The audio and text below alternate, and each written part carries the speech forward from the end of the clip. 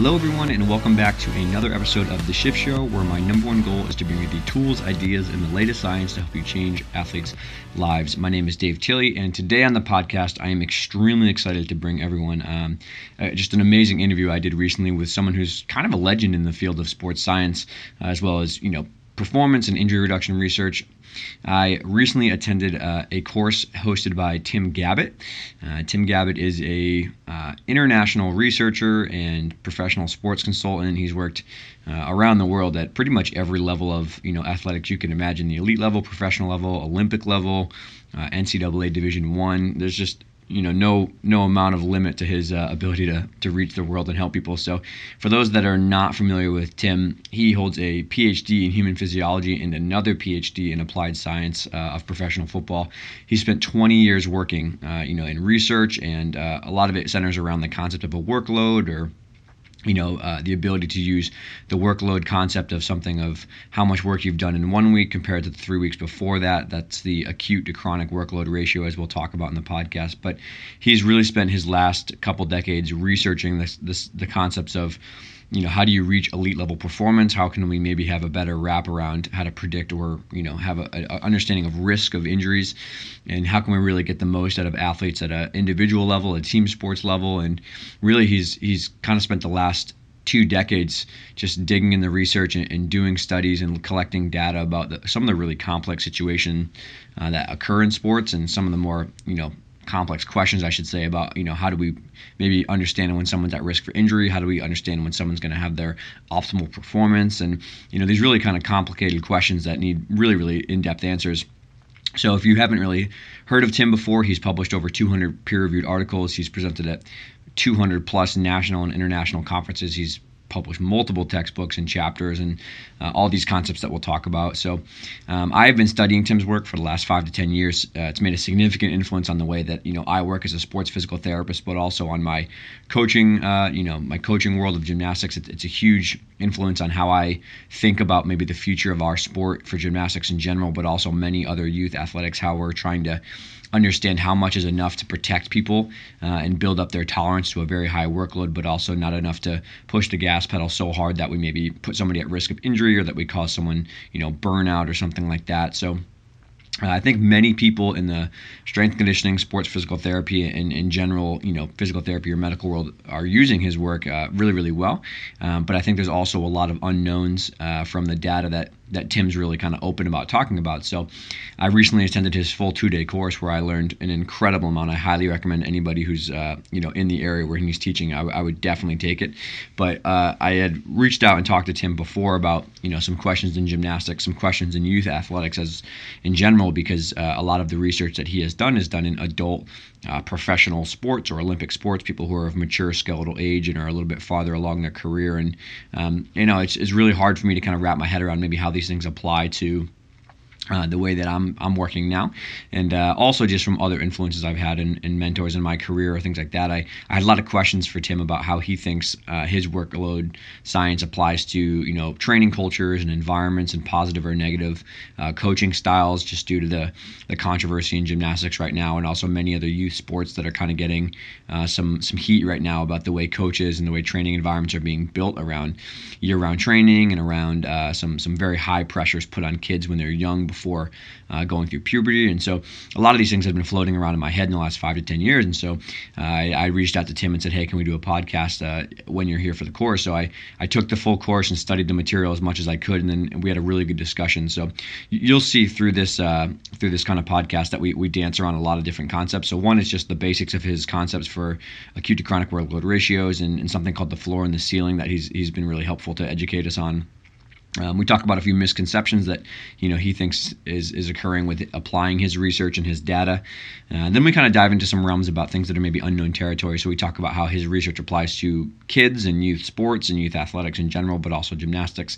And then we start to talk more about maybe the mix of his work with some other people like Robert Sapolsky, or people who have studied stress neuroendocrinology. So we talk about the global stress effect on kids, but also on athletes in general, how mental, emotional, and physical workloads all kind of pile up on top to create something you want to look at. We talk about something really important, which is I think what Tim is maybe not known for, but talking about how do you balance looking at all the data and the numbers of workloads along with just good old-fashioned communication and talking with your athletes and reading your athletes as a coach. And then we also kind of talk about coaching style, how positive or negative training environments influence the amount of stress that kids feel and the workloads done. And then lastly, we take this conversation towards, how does this apply to like surgery settings of people who have slap tears or ACL tears, or how are we going to rebuild somebody back up to a high level of workload after they've had a prolonged time away from the sport or training. And then we end on just some concepts around how do we implement these very new ideas to sport coaches or strength and conditioning coaches or medical providers who maybe are unfamiliar with it. How do you dance that line between introducing something radically new like this and monitoring these things, not just going off of your intuition, but how do you get everybody on board as an entire staff to maybe use this and not be so worried about bruising someone's ego or stepping on toes or things like that. So that's a long intro, but it's much needed for Tim. He's a really good guy and he has a lot of great tips to offer, but he also is just really open about what we know, what we maybe don't know, and kind of how the research is evolving. So without further ado, I hope you enjoy this podcast with Tim Gabbett.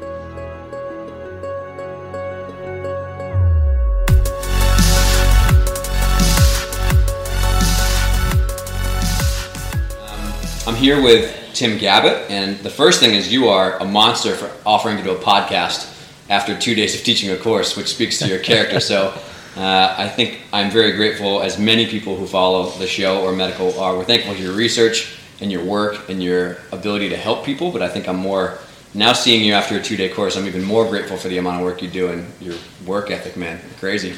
So. Oh, well, I appreciate the chance to have a chat to you about it. It's like the course was unreal. Like, it was.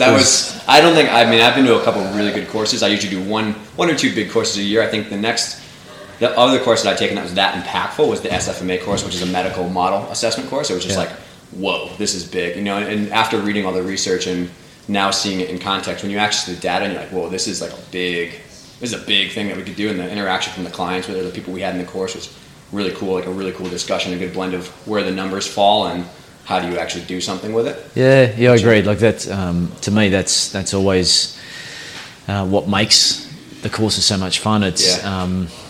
It's the interaction, it's the discussion, and we really don't know. We've got an idea. I said it at the start. We've got an idea where the course is going to go, but it goes into places that I didn't even expect it. So it's the contribution of everyone that makes it a good course. Yeah, good thought-provoking case studies too. We had a lot of different sports represented, which was cool to see. How you take one concept and expand it out globally. And I think there's two things that I took away from the course. I didn't tell you I was going to say this, but I think the biggest things that I took away, one was that you're really into balancing the numbers with the person in front of you, and I think that's really valuable for medical practitioners and stuff like that. But the other thing that was really valuable is your honesty with, this is where we're at. It might change next week. We don't really know. I think sometimes, as you have said on another podcast that you around social media, it's like once it hits social media, it's like fact, it's evidence, and people are like, no, this is what it is. And you're like, well, not really. It's a thought process. We're evolving. It's not hardcore, Yeah. Look, if let's think of technology. If technology didn't evolve, we wouldn't fit a computer in this office here that we're in. We'd still be using landlines to communicate with each other. We wouldn't walk around with mobile phones. Right. We'd be writing letters to each other. We wouldn't be texting or sending emails or direct messages. So things evolve, and we'd be crazy if we didn't think that research was the same. So that's the beauty of research. In the end, we'll probably all be proven wrong. If we have this thought of it's right or it's wrong. All it is at this point in time, this is the evidence, and we're standing on the shoulders of someone who's come before us. Sure. And down the track, or long after I retire, hopefully someone, someone will take up the baton and they'll run with it, and we'll have a whole new set of information, and they'll look back on that and they'll go, well, this is what we used to think. This is where it's at now. Which is, again, from your work, but also that's kind of just all of evidence-based medicine that we're using now is like you're doing the best with what you have right now, and it's not like you're living in a vacuum. It's data and numbers is part of the big equation. So kind of bringing it full circle to start is, I guess there's probably a lot of people who are exposed to your work but don't understand the nitty-gritties. Could you just define the acute to chronic workload ratio in a basic term, just so people have context for the rest of the episode? Yeah, well, essentially the acute to chronic workload ratio is looking at the acute training load that you've done, so the training you've done in a short period of time, the chronic training load, the training that you've done over a longer period of time, and it's looking at the ratio between the two. Sure. So it's looking at how much fitness you've developed, how much fatigue you've developed, and it's essentially the measure is it's a measure of are you prepared for the training that you're about to do. Absolutely. And that's in the context of what, I mean, kind of where you come from. If you're a medical provider, you put it in the bucket for injury reduction. And if you're a strength coach or a coach, you put that in the bucket of performance. But honestly, I think the data has shown that they're running in parallel more, though, in terms of the acute to chronic workload ratio to kind of help you with both.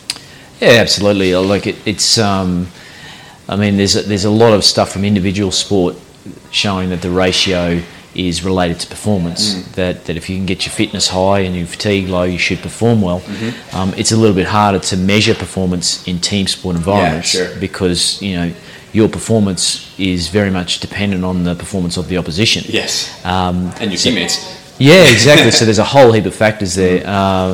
So injury risk is a lot easier to associate with. It's a lot easier to measure. But we're starting to get to points where we're changing the narrative now. We're starting to look at, well, what's the effect of training load on performance? Right. That's you know where the research is going. Yeah, and so kind of one of the bigger things that I took away from the weekend, and anyone who's listening, we don't want to give you the course, you should go take it because it's very, very worth it. But the thing that I think was most valuable from understanding the whole thing was the concept of a floor and a ceiling, and how you have a time domain of like, okay, if I want to get here and I'm here, how do I bridge that gap? Can you explain a little bit about those concepts? Yeah, well, essentially the floor is your current capacity. Where are you now? The ceiling is what's the required capacity that you need to get to, and then we've got a certain amount of time to get from point A to point B. If you've got adequate time to get there, then you can get from the floor to the ceiling and you can get your athlete there in a safe way. But if you don't have enough time, then and the ceiling doesn't change or the floor's not high enough, then you've got to ramp up that load pretty quickly. And when you ramp up your loads pretty quickly, it increases your risk of something bad happening. Sure, yeah, and kind of, so with those two things in mind, I think that, I don't remember when the first couple papers came out, early 2000s, when you were really starting to put this idea out to the world. It's been probably 10, 15 years that people have been able to chew on the data and implement these ideas. And I think in the most recent paper you put out, you were kind of saying like, okay guys, we're getting some things right, but there's definitely some stuff out there around the world that's maybe not being applied correctly. So the myths and misconception paper, what do you think are maybe just one, what do you think the biggest misconception or mistake that people make when they read your research and get fired up? They're like, okay, I think this can help a lot of people. Where do they maybe fall off the tracks there? Oh, look, there's a few little myths that are out there, but if we focused on one, it's probably that the acute chronic workload ratio is the holy grail. You know that it's all about the ratio, or that there's a magic number that is associated with someone breaking at a certain number of the ratio.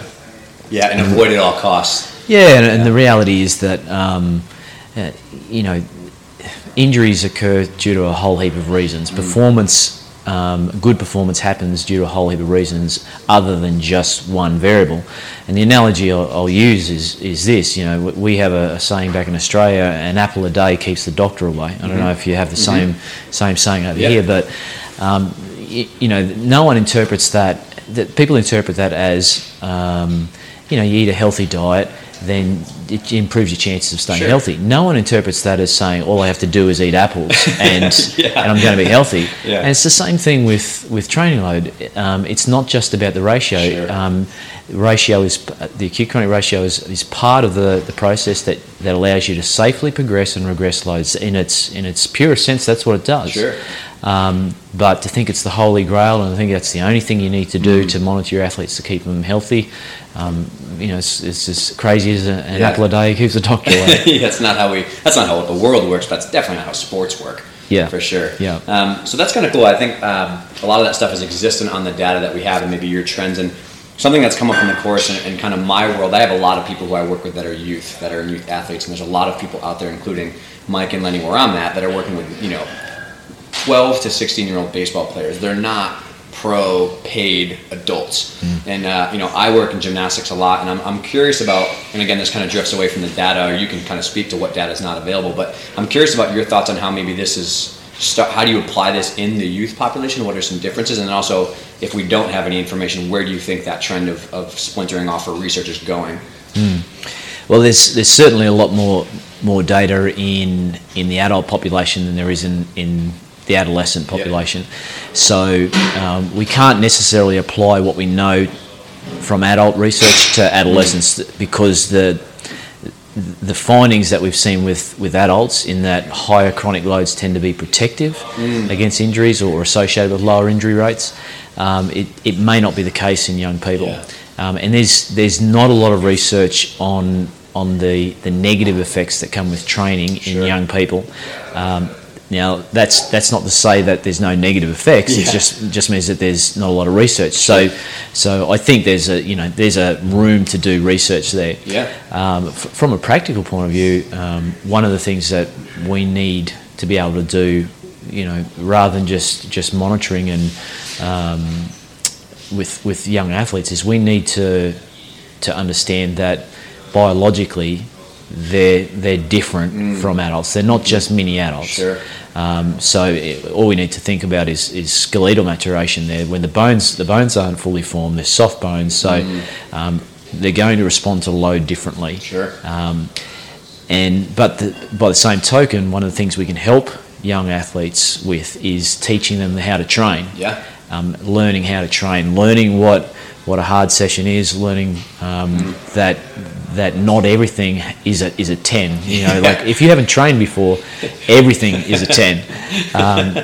But we also have to help them safely find moments where they can push a little bit more, or they need to pull back a little bit. So they learn to understand their body a little bit better. Yeah, and I think something that I've noticed in my work, I coach a lot of gymnastics people, and I work with a lot of these youth athletes, and I think that when we were looking at the model of, okay, who's involved in the decision making, it was coach, the medical provider, strength coaches, and the athlete. And then, in our world, the biggest one is a parent. There's a parent now involved who is their job to help take care of their kids safely and help them get their goals. They're not making all the decisions. And so that's a really important voice that you have to consider when you're talking about training loads and competition and stuff like that. And I think that, just trying to help people out who are listening, who are struggling with how to apply your work to, the youth, is like, you got to have a really fluid conversation with the parents. Sometimes that doesn't involve the kids sitting there, which is challenging sometimes, but that's an honest part of it. Yeah, look, I think in most cases, parents want the best for their kids. But I think that the parent has to be honest about where they are in the process as well. That are they there to support the child and help them develop as an athlete, or are they kind of living their life through the child and the child's achievements in sport? And sometimes we get some really supportive parents that understand that it's hard when you're stealing from a whole heap of different energy from a whole heap of different sources, and you're playing multiple sports, which might be a good thing, but it's adding a lot of load. And it may be that you need to have a think about it, that it's good that they're involved in sport and they're physically active, but something's got to give. You've only got 100% of capacity. You can only fill your glass up so full, and you've got a number of sports plus your schoolwork plus all the personal stresses that come with that. At some point you're going to reach capacity. So you've got to decide what you're going to fill your glass up with. And that's a really emerging thing that I think is happening from the research of looking at the IOC consensus statements on youth long-term athletic development, is they're factoring in more of the multiple stressors that people have. And we had talked about this in the course, but I've always been in gymnastics, so I kind of use your work and many other people in periodization of like the loading of actual training, but then also there's some good work from like Robert Sapolsky and some other people of looking at just like stress in general and how that affects kids when they're young. And I'm curious about, kind of with that context, if you can only fill your cup up so high, I'm curious about your thoughts on thinking about all stressors, the emotional stressor that somebody has with their family outside the gym. How does that affect, can you push hard at training, or the social reactions that people have within a team and stuff like that? I'm curious about how you maybe apply and see that data play out in team environments in terms of multiple stressors. Yeah, look, we try and capture some of those stresses in the well-being scales that we use. So sleep and stress and mood and energy and fatigue levels, those kind of things. I think part of the issue, or part of the thing we don't do so well, we understand load, and we understand to improve load capacity, you need to have your load slightly higher than capacity. But one of the things I don't think we've done as well as we should is consider the health factors, those stresses, and realise that those stresses can impact on your capacity at any point in time. So you haven't actually lost strength, you haven't actually lost fitness, but due to an increased stress or a decreased sleep, you've lost capacity at that given point in time. And one of the things that I think we need to get better at, not only in the research we do, but also practically in the field, is tying together these different components of the model. So we've got load, capacity, and health. It's not just a matter of loading to increase performance. It's not just a matter of increasing capacity and increasing performance. You need to consider the health component, the stresses in all of this. Yeah, and I think there's two kind of things that I always think about. One is that when you do measure session RPE, that is definitely influenced by outside factors significantly, right? So if someone is having a fight with their parents, or they're more stressed out, or they didn't sleep, you're going to hopefully see that reflected in the session RPE, where maybe that's a more demanding effort. And kind of from the stress research side is that it's been very clear that the perception of effort recruits more of a stress response, which is very interesting. So if somebody's like heavy-legged and they feel like crap, they're like, oh God, this is brutal, right? They're actually going to recruit more of a cortisol flood, which is then that much more you have to recover from. And again, this is looking at just like stress research in general. So it's interesting that I've read kind of different pieces of literature, and you actually see that same U-curve of the way that stress hormones affect the body and the brain and the long-term effects. And I was showing you some of those graphs. It's almost the same thing at a molecular level. If you spike it real hard, real fast, like a PTSD situation, that's probably not good. There's been documented case of that. But if you get into the kind of moderate loading and a slow buildup, it's protective against mental health and things like that. And then you start to tip on the other side of the curve, where it's what they call exotoxic, where it's starting to actually damage you. And so that's the wear and tear. And I think that if you overlap some of those graphs, it's like, wow, that's like really interesting. And it's going from the cellular stuff up to the really high level workload stuff, but it's more alike than different, which is really interesting. Yeah. I want to be a fly on the wall if you and Robert ever have coffee together. Look, I haven't read that research in full, and you showed me that today. I'll send the book to you. Yeah, look, I mean, it sounds fascinating actually, and I haven't met Robert, but like the research sounds so cool, and like I mentioned to you earlier, it's not the world that I live in on a daily basis, and because a lot of the time the conversations I have are nowhere near these conversations with coaches and athletes. But like it'd be great to sit down with him and just see how he sees his work fitting in with some of this just the general training load stuff that we've been doing, because it sounds like there is some similarities. And it gets to a situation where people forget that, as a researcher, as you are, and maybe as I put out stuff, like we're actively busy every day. We have a lot of stuff to do. It's hard to know so much about so wide of a field.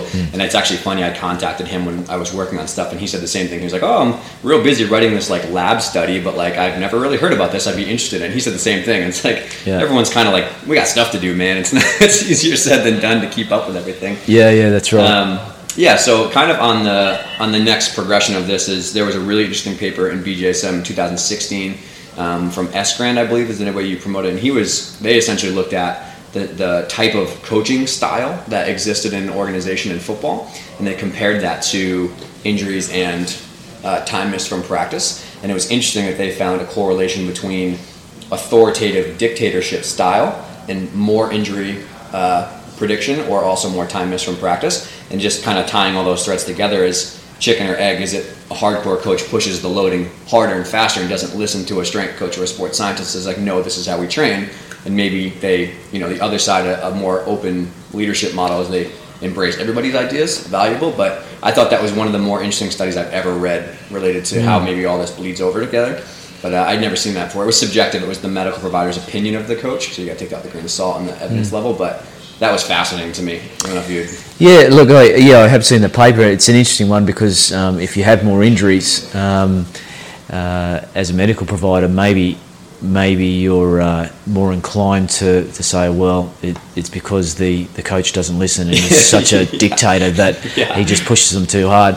And when you have a good year and the injury rates are low, maybe you're more inclined to say, yeah, the coach was really understanding. He was open to the things that we suggested.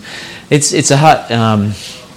There's no perfect study, so I'm not being critical of any research, but there's always at least two ways to interpret information, and it'd be interesting to see how a coach with a very open style and who goes through, perhaps they go through a poor injury run, so they get a run of injuries, and whether that changes his style. And, very interesting. And whether it is chicken or egg, whether the injuries start to bring about authoritarian and dictator type style, and maybe the dictator. I've never thought of that.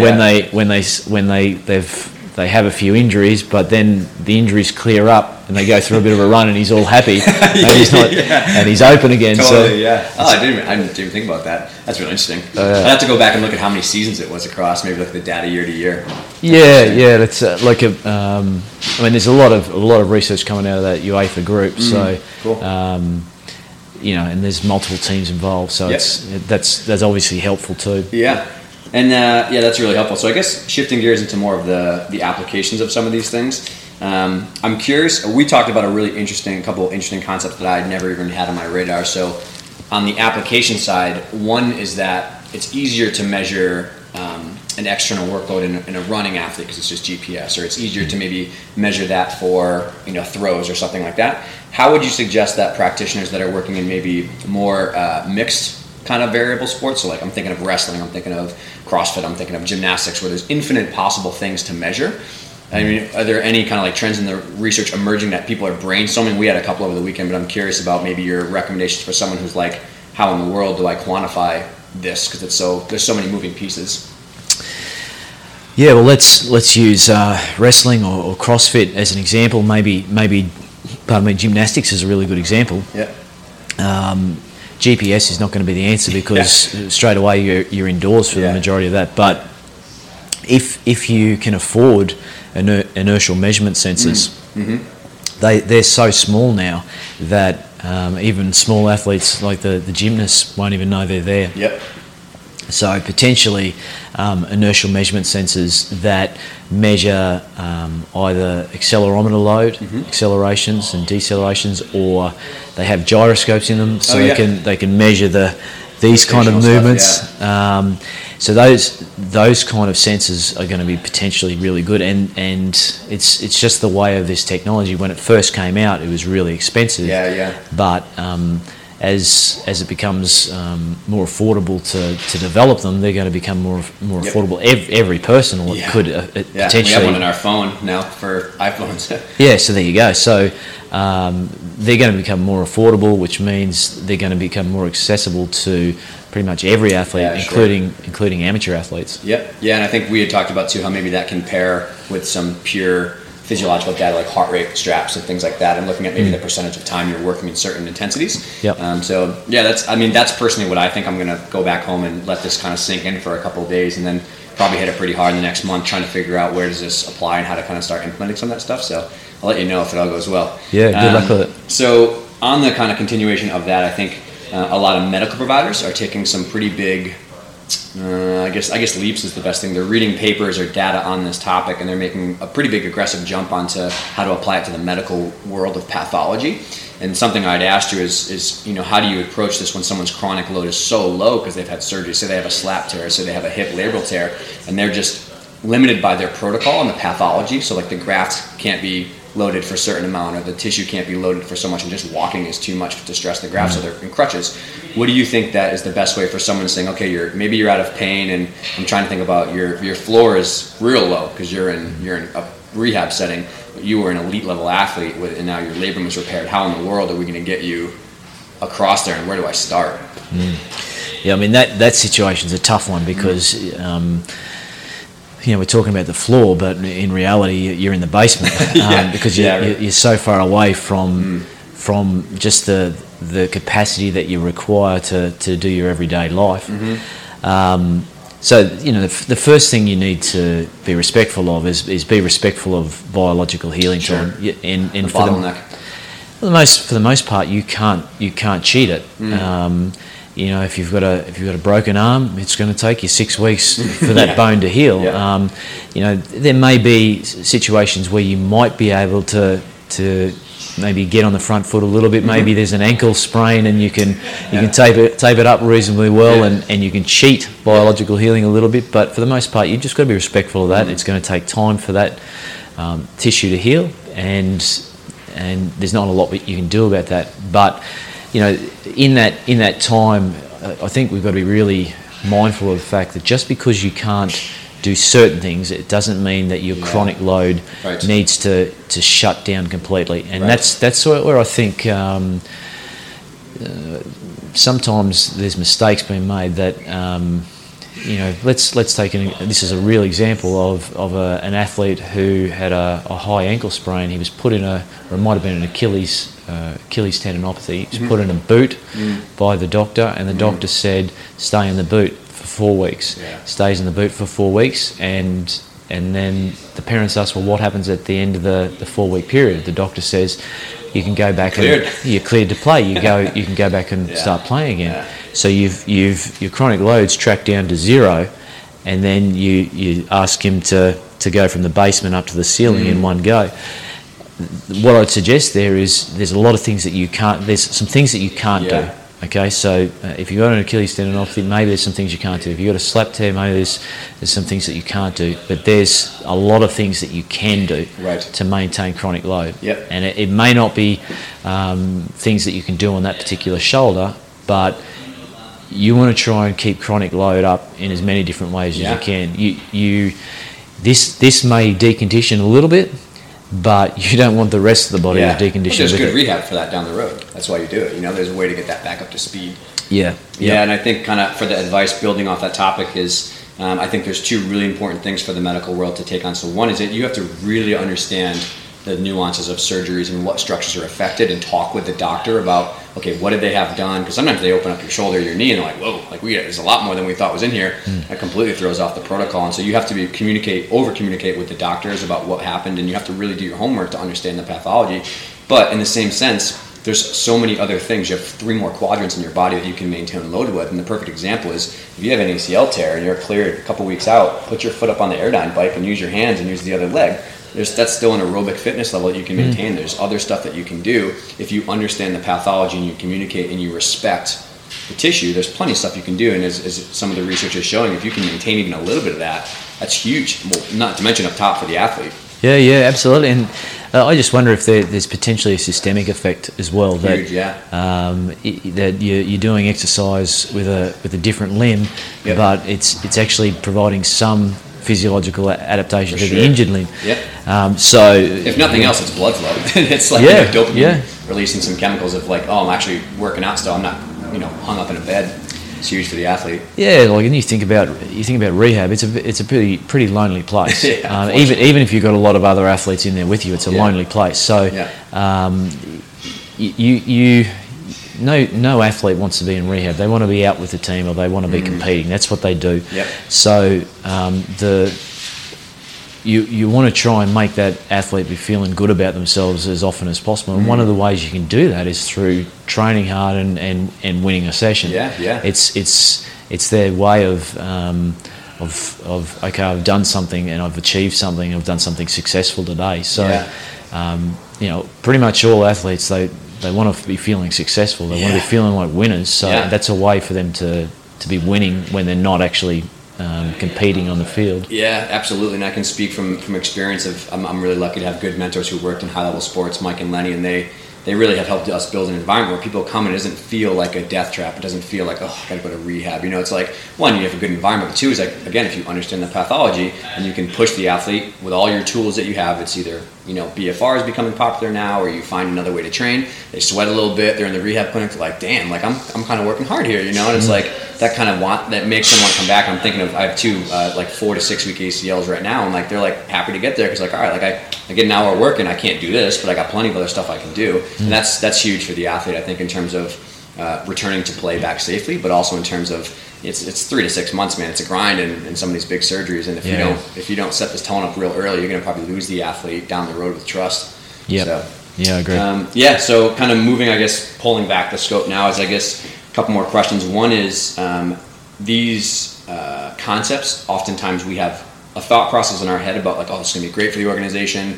This is going to be great, and we get to the actual implementation, and maybe the coach is like, yeah, well, whatever. Like I know how to coach. Like, don't tell me what to do with these workloads. Or you get, again, like we had talked about, the medical providers pulling in one direction, the S&C coaches pulling in another, the parents terrified what's going to happen to their athlete if they're younger. What are maybe some of your tips from experience about the softer skills of maybe talking about the language you use about implementing these new concepts, and how you would maybe recommend people who are learning this implement this with their team or with their organization or whatever it is?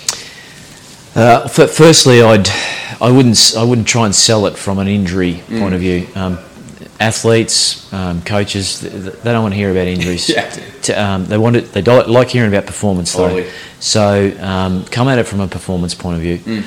The second thing is, and this is a real life example of, we've done some education with athletes around the importance of monitoring load, and we don't know if we're progressing your loads adequately unless you enter your data. And the athletes were pretty good. They said, oh, okay, yeah, we can see your point. We need to get better at this. Sure. And that was interesting. Yeah. But the real interesting thing was when they turned around to us and said, but here's some things that you need to get better at. And once my ears pricked up when I heard, okay, now we're having a conversation. Absolutely. Now this is interesting. So the first thing is they said we want feedback. We want to know what's the plan. If we're having a hard session, we want to know that session. We want to know the plan in advance, so we can mentally prepare for it. We want to get our head around the fact that it's going to be a hard session, so that we can mentally and physically prepare for that. And then they also said, you must know if we're going 3 weeks hard, 1 week easy, or we want to know when those hard weeks are. Totally. We want to know where we're going, so that if we're in the third week of a hard block, then we've just got to push for this week. We'll get to the end of this block because there's going to be an easy week coming. Light at the end of the tunnel. So these are some things that we would like. Yeah. And I think we probably assume that it's science, so they don't want to know about it. But if we're collecting information on them, then they want to know how to get better. And this is and that's the way I would be focusing on it. Focus on performance. Focusing on this is how we're going to get you better, and the third part is they want to see that if they're putting numbers in and their well-being is tracking down, and they're saying that they're tired and they're sore and they're really fatigued, then they want to see something change on the back of that. Yeah, they want to hear you're listening to them. Yeah, because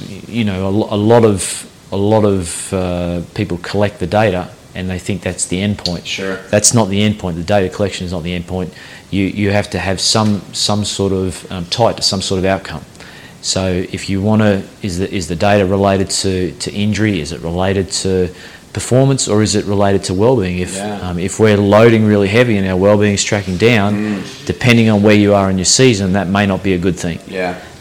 In pre-season, it may be expected at times. But if you're going into your biggest game of your season, the grand final, you don't want your well-being tracking down. Yeah, absolutely. Yeah, that's a great point. It's funny you mentioned that. I didn't tell this story, and I should have in the seminar. But on the conversation is a real life example. I coach 12 to 15-year-old girls, right? So we have a radical transparency policy in our facility where it's like, if it's professionally delivered and it's honest and it's appropriate, you can tell us anything and we're allowed to critique your behaviors, vice versa. It's like an open community. And one time I was like, guys, I think we really need to pick it up on these two events. It's really like you're kind of falling apart, you're not sleeping enough, like you really aren't giving it the effort. And 2 days later, they wrote us a 1-page letter about all the things that we needed to improve upon as well. So a bunch of 12 to 15-year-old girls, and I have it here in the back of I keep it in the back of my notebook, but it was hilarious for me because I was the same thing. At one part of me was like, wow, the gall in these kids, this is amazing. And my friend Nick, who worked the elite level at GBR, he was like, that takes some gall to like type that out and give it to you. But at the same time, I sat down and I was like, we're having a conversation. This is perfect. This is amazing. It means that you listened and I listened and we're back and forth. And we haven't had a more successful culture in the last 2 years since that happened. Because again, they said like, okay, we hear you, but also by the way, you're maybe being a little bit on the fence here too. And so it made for a very good conversation. So it's a hard conversation to have for sure. Yeah. But it's important. Well, you know, like if you've got a 13 to 15-year-old kid writing you a letter, you could interpret it as, wow, this is, I wouldn't have done that as a 13-year-old, but it's probably an indication of the level of trust and relationship you've developed with them, and that's what you want. You want to be able to communicate. Things have changed where it used to be just coaches standing over the top of an athlete saying, you will do this, or you're out of the squad, or... You know, I really think we need to tap into how each of our athletes tick and what gets them going, because you know, screaming at one athlete to motivate them, that might actually work for some athletes, but screaming at another one, it might just send them down into a stressful spiral. So working out what makes each of them tick is a really, really big skill in coaching. Yeah, and it's kind of taking that full circle of how that matters with trust is it's only until we built the foundation first were we able to really be like, hey, like this is going to be uncomfortable, but you got to push through this. Like once you build that trust, you can manipulate back and forth. And I think that the coaches that have the most trust, from what I've seen in the elite world and the Olympic world, they have earned the right to, you know, push hard when you need to and pull back when you need to, because the athletes, you know, care. They think, okay, well, you heard me one time when I needed less, but now I'm willing to go down that path with you because you say this is what I need to do to perform better. So whenever I travel and I teach, every single lecture I have is always built upon build the foundation of your habits and your values and your cultures, figure out who you are as a coach or an athlete or a provider, and then you can build on the tactics on top of that. If you flip that over, it's never going to work. So that's a good point. So I guess last question is nothing related to workloads. I'm more curious, just as a personal thing for you, is why you spend so much time working so hard on this, and kind of what's your why behind it. Is hours and hours and hours to do these studies, and as you alluded to, you don't get paid a lot for doing research, and I'm curious about, you know, what you do behind the scenes that maybe people don't understand about why you put so much time into it. Yeah, these are always the hardest questions, you know, like philosophical. Yeah, they're a bit philosophical, but you know, I learned really early that that the harder you work, the easier things get, and you know that hard work ethic was drilled into me from a really early age. I had some great role models in my dad and my mum, and I'm really lucky to have the role models that I had. I don't want to die wondering, so I don't want to be sitting on my lying on my deathbed going, oh, I should have done this, or I should have done that. You know, I've been lucky enough that I can do this particular thing, and there's a lot of things that I can't do. You know, I joke that I'm flat out boiling an egg. So it just so happens that in this little part of life that I've been, you know, I'm lucky enough that I can understand this stuff okay, and I can make it accessible. I can make science accessible to people, and that you know, there's a lot of really good scientists out there, but if you can't explain the science to a barmaid, then maybe you don't know it so well, or maybe it's not that important. And one thing my dad always says to me is, you can't kick goals when you're sitting in the grandstand. And so, you know, it sort of ties in with my don't die wondering. You know, like if you can sit in the grandstand and you can be critical of people, and you can go through your whole life and never really have a crack. But I'm just gonna keep at it, keep working away at things, and if I can do something, I'm going to keep doing it while I can. Who knows if I do it forever? But you know, I'm going to keep trying to kick goals and keep staying in the game. You know, I'm going to keep. You got to stay in the game to try and win it, and that's what I'm going to keep doing. I'm just going to keep competing and get the best out of myself as I can. That's a great way to end it. I'm very similar, not to dive into it, but I'm very motivated by the fear of regret, like down the road, like crap, I should have, maybe I did this. So that's the fuel every day. But Tim, I thank you so much. I think you don't realize how much your work has impacted a lot of people around the world in terms of just the health and wellness of their people, but also feeling like they're moving towards a good goal. So I thank you for all your work. And anybody who is curious about the course, you should absolutely take it. This was like one of the better courses I've taken in a long time. So look up the rest of your dates and move forward through that. But where can people find you if they want to look up courses or more information? Look, you can find me on Facebook or Twitter or Instagram. Yeah. So I'm getting better at Facebook. Better at responding. Like if you're interested in the research, go to ResearchGate or PubMed. Typically we put some papers and some blogs on our website, gabbettperformance.com. Reach out. We'll always get back in touch with you. We want to try and make research accessible and get people training hard and training in a smart way. Totally, absolutely. Well, I got a train to catch, and you got to go probably take a nap after all your work. So I thank you for your time. Yeah, pleasure. Cool. Thank you. All right, guys, thank you so much for your time and your attention. I appreciate you tuning into the Shift Show. I hope that you got a lot of information out of this episode. If you want to learn even more about the concepts inside this episode, be sure to check out the show notes where I've included some more information. You can head over to shiftmovementscience.com to get tons more free content, or you can also head over to any of my social media accounts where I offer lots of free content for all these ideas. If you found this podcast helpful, I would really appreciate it if you headed over to iTunes and rated and reviewed this, as well as pass this on to your community members so that they can have the same ideas and tools that you have. If you have any questions or want to reach out to me about certain topics, probably the best way to do that is through social media, and I will do my best to help you out. Have a great day.